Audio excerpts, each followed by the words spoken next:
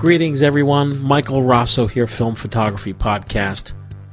On this special episode, I'm going to be joined by Mr. Owen McCafferty in our first podcast/videocast. This podcast is also available as a video on the FPP YouTube channel, Film Photography Tube. Today we're tackling how to expose movie film in your vintage camera. And the great thing about the information you're going to hear in our conversation is that the info is universal to every film camera that you're shooting, whether it's your 35mm SLR, 120 camera, large format camera. The logistics are all the same. You need to set your aperture, your f-stop. You need to be aware of what your shutter speed is, and you need to know the ISO, also known as ASA, the ISO of your film. So in this podcast, we're going to be talking about mostly double 8, or also known as regular 8 movie film. But once again, it also applies to whether you're shooting Super 8 or 16mm. The types of movie camera: fully automatic, semi-automatic, or fully manual. Know the basics. Info about a light meter that's built into your camera, whether it's a selenium, old-fashioned light meter, or CDS meter. Using neutral density filters. And where can you get film? That's all on today's podcast. Also, you'll find detailed notes on the filmphotographyproject.com. Click the podcast button and go to Film Photography Podcast, episode 250, May 1st, 2020, to see the notes on this episode. Stay tuned. We'll be right back.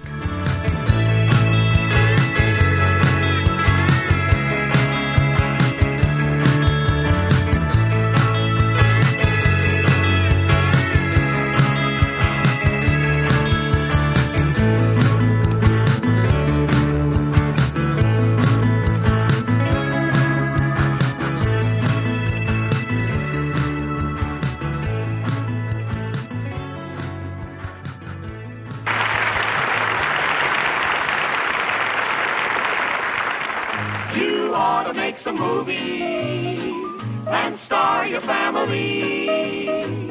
You ought to take some movies, for oh, what stars they will be. Greetings, everybody. Welcome to the Film Photography Podcast, the podcast about film. And this show, what show? We're going to be talking about movie film. And what I love about the Film Photography Project is that many shows and topics really happen organically. Things kind of just fall in our lap, and I say to myself, or say to Owen, or say to Leslie, or Matt, or Mark, or anyone, hey, let's do a show about this, because a lot of people are asking the same questions over and over. And today's show is about movie film, somewhat specifically about double 8 film, because the Film Photography Project recently initiated a whole double 8 support system, making new film and making development available, scanning available. And, of course, the big proponent for double 8 film has been, well, you, Owen. Oh, gee, thanks. And I think you were most excited about double 8 film coming out in Ektachrome. Yes, because, when Ektachrome went away a couple of years ago, or more than a couple years ago now, that was sort of the end of color reversal, at least Kodak products color reversal in regular 8, and so I kind of switched to black and white reversal because I'm somebody who likes to project my film. So I'm super excited that the FPP is leading the initiative to get Ektachrome on regular 8 because it's such a great format for that film specifically. Because it's just so gorgeous. It's such a gorgeous looking film. And folks watching, the go-to home movie format, amateur format, short film format, is and has been Super 8 film. It's a very popular format. The FPP also supports Super 8 film, but a lot of people have been finding these double 8 cameras that belong to their father, grandfather, great-grandfather, and the emails are really a few a day sometimes, a few times a week, of people sending me an email saying, hey, I found this camera. Can you recommend film for it? Now that 88 film is readily available for people's home movie cameras, the next step in the evolution is I would like, and I know you would like, people to shoot it at the proper exposure so that when they're finished shooting, they get a satisfying experience of getting their movies back. Yeah, comparatively with Super 8, which is a cartridge that is notched. There's literally a notch in the plastic of the cartridge, and when it slips into the camera, it tells the camera exactly how to expose the film. And that was the attraction of Super 8 when it came out. You didn't have to do anything. You slip the cartridge in, you press the button, and that's it. A lot of regular 8 cameras, well, all regular 8 cameras don't really work that way. There is some kind of adjustment the user needs to do to make sure the camera's set for the right exposure. And some people just aren't aware of that, and all the cameras are different. And I know today we're going to be talking about kind of the difference in some cameras and how you set the exposure and what cameras can deal with what film speeds and all that good stuff. Right. I guess we could break it into very simply into two categories. A completely manual camera, and where someone has to use a light meter to figure out what turn the f-stop on your lens to expose your film properly, and completely automatic cameras, which I guess came out where, in the 1950s? Yeah, I was doing some research on when fully automatic, meaning the camera basically opens and shuts the aperture for you and determines the exposure through a meter. And Bell and Howell, one of the most famous motion picture camera companies in the world at the time, touted that they came up with the very first fully automatic movie camera. It was actually the 200EE. That's this camera here. It's a magazine camera. And they claim that this was the first fully automatic movie camera. I don't know if that's true, but I can tell you it's the oldest automatic movie camera that I have. And there were some variations. I would actually say that there were three categories. There was fully automatic, fully manual, and then semi-automatic. And semi-automatic just means that the camera has a meter built in, but the meter doesn't actually change the aperture. It's basically just kind of like a handheld meter that was stuck onto the camera. It gives you a reading, and then you manually adjust your aperture. And then, of course, some fully automatic movie cameras do have the ability, both in regular 8 and Super 8, for you to manually override the meter and change the aperture yourself. I just take it for granted that I've been shooting movies my whole life, and I get out my fancy Goss and Luna Pro meter. No sweat. Hey, what's the f-stop? But folks shooting today, I need to put myself back to where I was when I first picked up my dad's camera. In 1978? 1981. Oh, okay. All right. But I was fortunate enough that my dad owned a Bell & Howell Super 8 camera, and all I had to do was pop the cartridge in. Right. And I didn't think about anything. Yeah. And I think, for the most part, looking at the number of people that are using film photography project motion picture services, except for the few who are shooting student films, most people just want to pop the film in. And in the case of the regular 8, they want to pop the film in. Sure. So I would like to talk about the automatic cameras because so many emails are coming in regarding these. But let's talk about the simple formula. If someone's picking up a Bell & Howell 134 camera or a Revere 8 Model 88, which seemed to be a super popular model because it seems there are millions of them out there. You have your camera and you have your lens, and on your lens is f-stops to set. Right. So I send emails, very comprehensive emails to people, but that doesn't mean that the emails I'm sending is being comprehended. Sure. Because it is, I just think back to when I actually had to learn manually. It takes a little It takes a little, right? It does. I mean, you I would say if you use a manual, regular film, still photography camera, 35 millimeter SLR, you already know the basics for photography, which is the shutter speed and the aperture and the film speed. It's the same concept with movie film. Each frame per second, which is how many frames are going through the camera every second, that translates to a shutter speed. Right. In regular rate, I think it's 1/35th of a second. And then, of course, you have an aperture opening, so you set your meter for 1/35th of a second.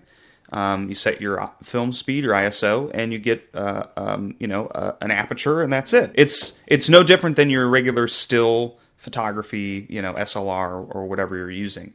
But for people who maybe don't do that, I think you do need to know those basic concepts. But it's super simple. Even a fully manual, regular 8mm camera, 16mm camera, it's super simple. Generally speaking, I noticed that maybe 3/4 of them have no frames per second adjustment on them.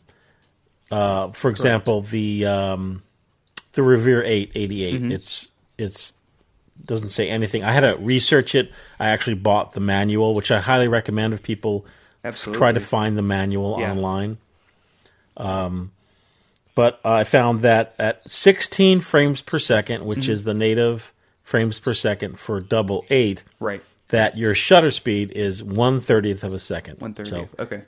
People may say, well, why is that important? Well, in order to know what the f-stop is, the aperture on the lens, the little opens and closes. Yep. You need to use some type of way to meter your light. And I always recommend that people download for free Light Meter app on their phone. Works great. Do you use that? I do. I usually use it when I'm nervous that my Gossalumen Pro is not giving me the right meter because I'm paranoid. Right. So a lot of times I will double check it, and it does. It works great.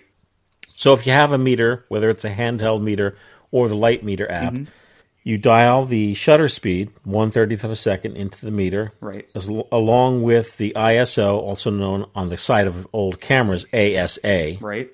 Yep. The ASA of the film. The ISO ASA is telling that's a guide of how light sensitive the film is. Exactly. The higher the number, the more light sensitive. So up until just last year, the only 888 film that was available was the FOMA R100, which was 100 ISO, which in my opinion is a little fast. It is. For some of these older cameras. So it was a struggle. I found it to be a struggle that if you're shooting in broad daylight and you're shooting at 16 frames per second and have no choice, that your shutter speed is 1/30th of a second, that 100 speed ASA ISO film was a little fast, and I just told everyone to just turn your all the way close, F22 or F16, right, and shoot. But by putting this information in your light meter, it will give you the f-stop. Yep. Now, there's a lot of information on the web, and I really encourage people to use that Google, because you'll find all sorts of articles, and everything we're talking about is so basic that it applies to still photography, motion picture photography, and you really just need to know the key things. What's the shutter speed of the camera? What's the speed of the film, the ISO, ASA? And what f-stop openings do you have? Exactly. If you search neutral density is basically a filter that cuts down the amount of light going into the camera, and those are very helpful when you need to cut down the amount of light, and you could hold that over your camera lens, which I do. And some old camera manufacturers did make specific ND filters for the camera. So look on eBay. Just search by the millimeter of the lens, and you should find it. And by the way, I've had people ask me whether or not you can use ND filters with black and white movie film or color film, and the answer is yes. You can use them with both. It doesn't matter. It will work beautifully with color film. Right. It'll work beautifully with black and white. Right. You can send email to us, podcast@filmphotographyproject.com. We do look for feedback. Feedback is really awesome. I'd love to hear from you folks, whether you're sending an email or commenting here on YouTube, because we really want to get people up to speed with their home movie cameras. Just this morning, before we started recording, another email came in. An email came in, which was like almost the same question. Hot topic. Hot topic. And the question was, this is from Parker in St. Paul, Minnesota. And he said, hey, I'm thinking about ordering film for this vintage movie camera I have. It's a Keystone K12. Parker was kind enough to send like a little advert that I guess he has the booklet, so he sent a picture. Nice. So he's saying, would 88 Cine 8 100 ISO be the best film for this camera? Well, it's a great question because it's the most readily available film in our shop, because our 50 ISO color and our 50 ISO black and white sells out as soon as we put it up in the shop. Crazy. Everybody loves it. It is. So I looked at the camera. He sent me some pictures of the camera as well. My first question to him was, is there a dial on the side of the camera that has numbers on it, like 10, 25, 40? Right. Because in looking at the brochure he sent over, I said, aha, this is a automatic camera, and it's designed to just load the film, set the ISO, and shoot and have fun. Right. But the dilemma has been, and we're trying to fix this by offering more films, is that the readily available ISO 100 film, a camera like this and so many others, there isn't an option to dial 100 ISO on the camera. Exactly. Which means that you would what? You would overexpose your film. Absolutely, you would. And, there are two solutions to that. You could try to find a film that is 50 ASA. Most of these cameras that are fully automatic from that era go from like 8 to 40, 8 ASA or 8 ISO to 40 ISO. Because at the time, the fastest film on the market for consumers, movie film, was Kodachrome, and that was 40. And we don't really have any regular 8 movie films that are under 40 at the moment, although maybe in the future we might. I think definitely in the future we might, but right now we don't. So 50, if you shot 50 ASA in your camera set at 40, you'd probably be fine. Yeah. And then, of course, if you're using an ND filter, and like Mike said, if you hold it up to your camera, I don't have a large ND gel with me, but if you hold it up to your camera, you take the factor of the ND. So ND is either usually 4, 2, or 8. You take your ISO, and then you times that ISO number by the ND factor, and that'll lower your ASA. So if you had an ASA 100 and you were using an ND4 filter, that would take your camera setting down to ASA 25. So now all of a sudden, you can use your fully automatic camera set at ASA 25 and expose it perfectly. But I think for some people, that's getting really complicated and technical and too much. For some people, that's just too much. It isn't. It is and it isn't. Let's put it this way. There are things that I've shot in the past, my whole life, where you see how to do it and you just do it. Mm-hmm. And you kind of just mimic, maybe not even understanding the technical. So, and I think this is very important because as 88 Ektachrome film becomes more readily available, I mean, that's the film people are going to want to shoot on vacation. Absolutely. To take, summertime. And they may want to, summertime, project it in your projector. So when you mentioned about the ND filter, that filter would actually have to, some of these older cameras, like the one you were holding up, has like the massive, what do you call that? This is the actual selenium cell. This is the meter, and that's an important topic. I don't know if you want to get into that right now, but that's an important topic, the difference between meters and in old cameras. Well, that's important because you'd have to put the ND over that, not over your lens. Over that light sensitive what did you call it? The selenium selenium cell. sensor. It depends on how you want to do it.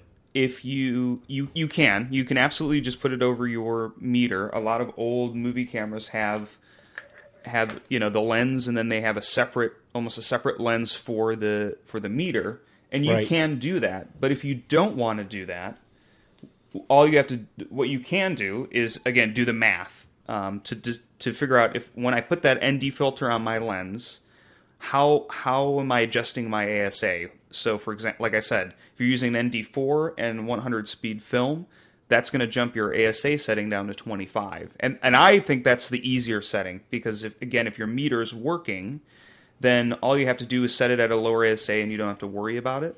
Right. And you're getting a perfect exposure. So you could do it either way. You could just put it right over the selenium cell or the CDS cell, or you can put it on the lens and dial the adjusted ISO. I think what blows people's minds is the fact that unlike shooting with your phone or shooting any digital format, there's no instant gratification of seeing if what you're doing is working. Right. So that's what makes it exciting. It does. It does make it exciting. And expensive. So it's the massive expense. Yeah. And the massive excitement of seeing, if it's working or not. And regular ape, by the way, is a great format to start out because it's one of the most affordable movie film formats right now. It is. It is. And on the subject, let's see if this email is any different. This gentleman, Kevin Jones, has a Sears Tower electric eye, 3-lens, 8mm. Sounds fancy. It does sound fancy. I was seeking user manual or at least help with the late 50s, early 60s Sears Tower 8mm. I've been enjoying digitizing old footage from my collection. He'd just be appreciative if I can give him some feedback, I guess, as to how to use the camera. So this question is identical to Parker's question, which is it's an old Sears Tower with a big selenium cell on the top of it, and it's designed for probably maximum 40 ISO film. Probably. And the problem with selenium, so there are two basic, I won't get super technical, but they're essentially, for these old cameras, there are two kinds of meters. There's a selenium cell. They usually tend to be really big on the camera. And this is from not exactly this camera, but the same model. This is what a selenium cell looks like. It almost looks like a quarter, a $50. It's got a coating on one side, and it's metallic on the other. And this requires no power source to use. If you have an old meter, again, that doesn't have a battery, it's the same thing. Rolleiflex used selenium cell meters. You don't need a power source, and this coating is almost sort of charged and photo or light sensitive. And over time, these will fail, almost always. And if they don't fail, then they start to lose adjustment. And so some of the problem is also that if you get a camera, even if you're using an ND filter, that meter may be off. So the first thing you need to do is, if you have a camera with a meter like this you want to use, make sure you're checking it against a handheld meter or your photo app, because it may go bad. I can tell you I've had 5 or 6 of these Bell & Howell 200 EEs. They're all bad. The selenium cells on them are all bad. Every single one of them. And how did you discover that the cells are bad? Because when I put batteries in it, because although this does take batteries, it doesn't actually power the cell. It actually powers the aperture ring on the lens. Every time I try to expose something, it would open it all the way. It would open the aperture all the way. So that told me that the cell was bad. And unfortunately, there used to be a company in England that would make these for you, and they're now defunct. So at the moment, there is no solution to this problem with selenium cells. Right. Now, the other kinds of meters that you'll find in the camera, like for example on this Canonette, is what's called a CDS cell. And a CDS cell tends to last longer. It tends to be a lot more precise. A camera like this can actually be dialed in from ASA 10 all the way up to ASA 320. And CDS cells, you know you have a CDS cell when you have a little battery that you need to put in the camera to actually power the meter. These tend to be a lot more reliable. They tend to be a lot more accurate. So if you have a camera that has a CDSL, a movie camera that has a CDSL, takes a separate battery just for the meter, you're probably in good shape. And later regular 8 cameras, this was made in the 60s. I mean, Canon made a couple different models that took CDSLs, and other manufacturers did. Those are great because you can load those up right now, put your battery in, set your ASA to 100, 400, well, in this case, 320, I should say, and you shoot and the camera does the rest. But again, the difference is whether or not the camera takes a battery for the meter or it doesn't. If it does take a battery for the meter, chances are you're in good shape. If it doesn't, and it has one of these old selenium cells, make sure you test the meter reading because it may be off. Right. And the same advice applies to older Super 8 cameras that had a separate button cell for the internal light meter. Exactly. Another good topic to discuss that I think we see a lot in the film that comes in this is an old Brownie 2.7. It's an 8mm camera. Yes. Really similar to the Fun Saver, which I know, Mike, you love. They're tanks. They are. They always work, and they purr like kittens. It's great. Yes. So on the and this is true for a lot of the cameras, especially, for example, I think the some of the older Bell and Howells and some of the old Sears Tower cameras have a like pre-adjusted or sort of suggested lens openings or apertures based on the conditions that you're filming. So, for example, it says bright sun if you're on sand. Right. Don't believe it. Don't believe it, because these were preset. These sort of guessing, they would actually call these computers. Believe it or not, this was called a computer. It's not what we think of a computer, but that's what it was called. These are adjusted for ASA 40 Kodachrome, or at the most ASA 80, which would have been the black and white film that Kodak made.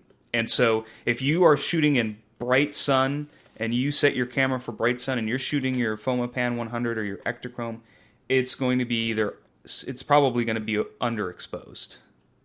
Right. Because it's going to be overexposed because this is adjusted for at the most ASA 40. So that, I think we see a lot of film come in where it's overexposed or underexposed. And I would do the same thing. If I didn't know, I would just say, oh, great, the camera says I'm in bright sun, so that's what I should set it at. And then they shoot their film, and it's overexposed or underexposed, and I think that's the culprit. We send a sheet out with every piece of film that we sell at the FPP with a tip guide, and one of those tips is to not use the guide on the side of your camera because it's a guide for film that no longer is produced. Right.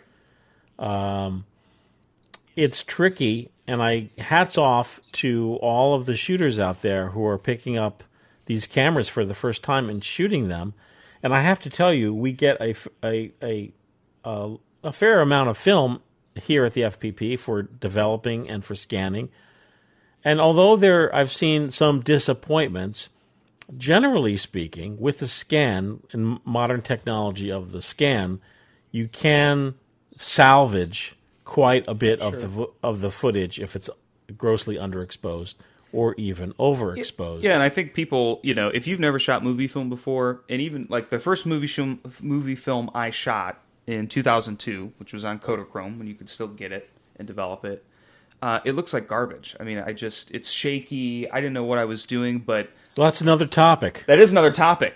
But I watched that. I projected it. I was 11 years old. And I was blown away, and that was it. I was hooked. So I think a lot of people, even if they maybe don't get the perfect results, they're still amazed by like the magic of it and the feel of it and the excitement of getting the roll back. And I think that makes people and encourages people to just keep trying and have a lot of fun with it. Yeah. Well, I'm hoping that this show. What show? What show? I'm hoping that this show specifically about movie film is of interest to people. Please leave comments below, and the comments, if you have questions or comments, that will kind of inspire us to do another show based upon the comments that you leave below. Hey, many thanks to the folks at Super8.tv. Did you see that swanky article? Oh my gosh, so cool. So cool. I'm a little scared at the amount of emails I'm going to receive from Europe asking about 88 Ektachrome. Hey, we'll ship it most places, right? Yes. Well, yeah, sure. Absolutely.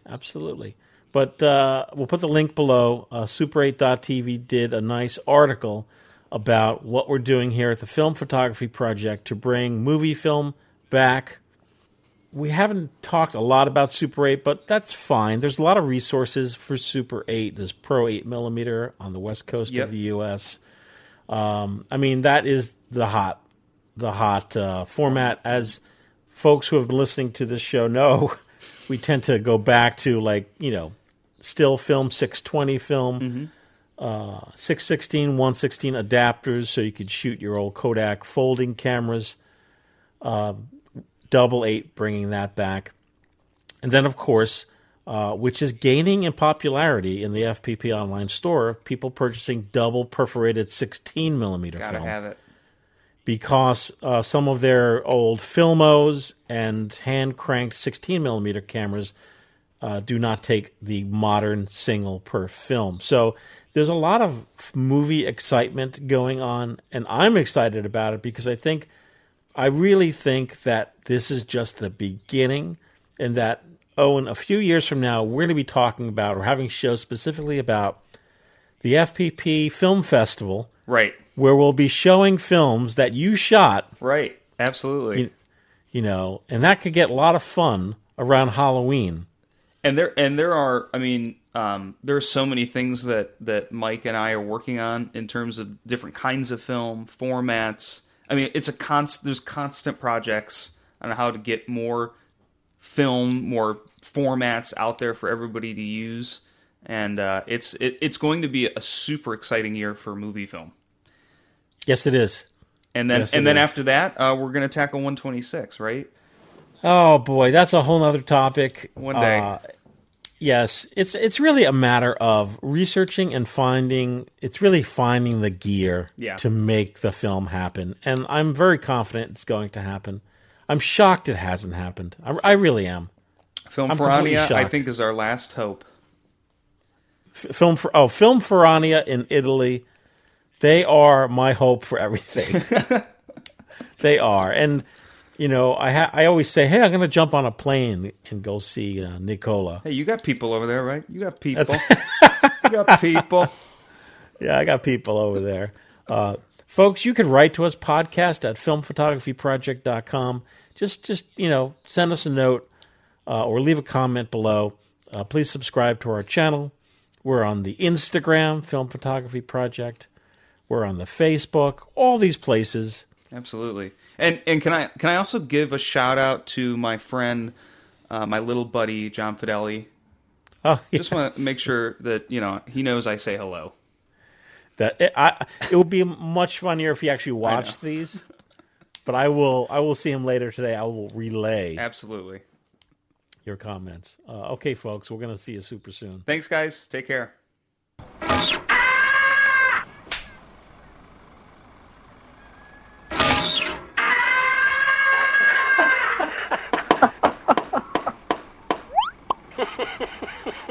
Every day, I think about you every day. Anywhere, I know you could be anywhere. And yesterday, I thought I saw your face again. I turned around, but you were gone. It's happening again. Oh, would I die for you? Lay down my life for you. You know I just can't say, but I'd give all I have just to see your beautiful face.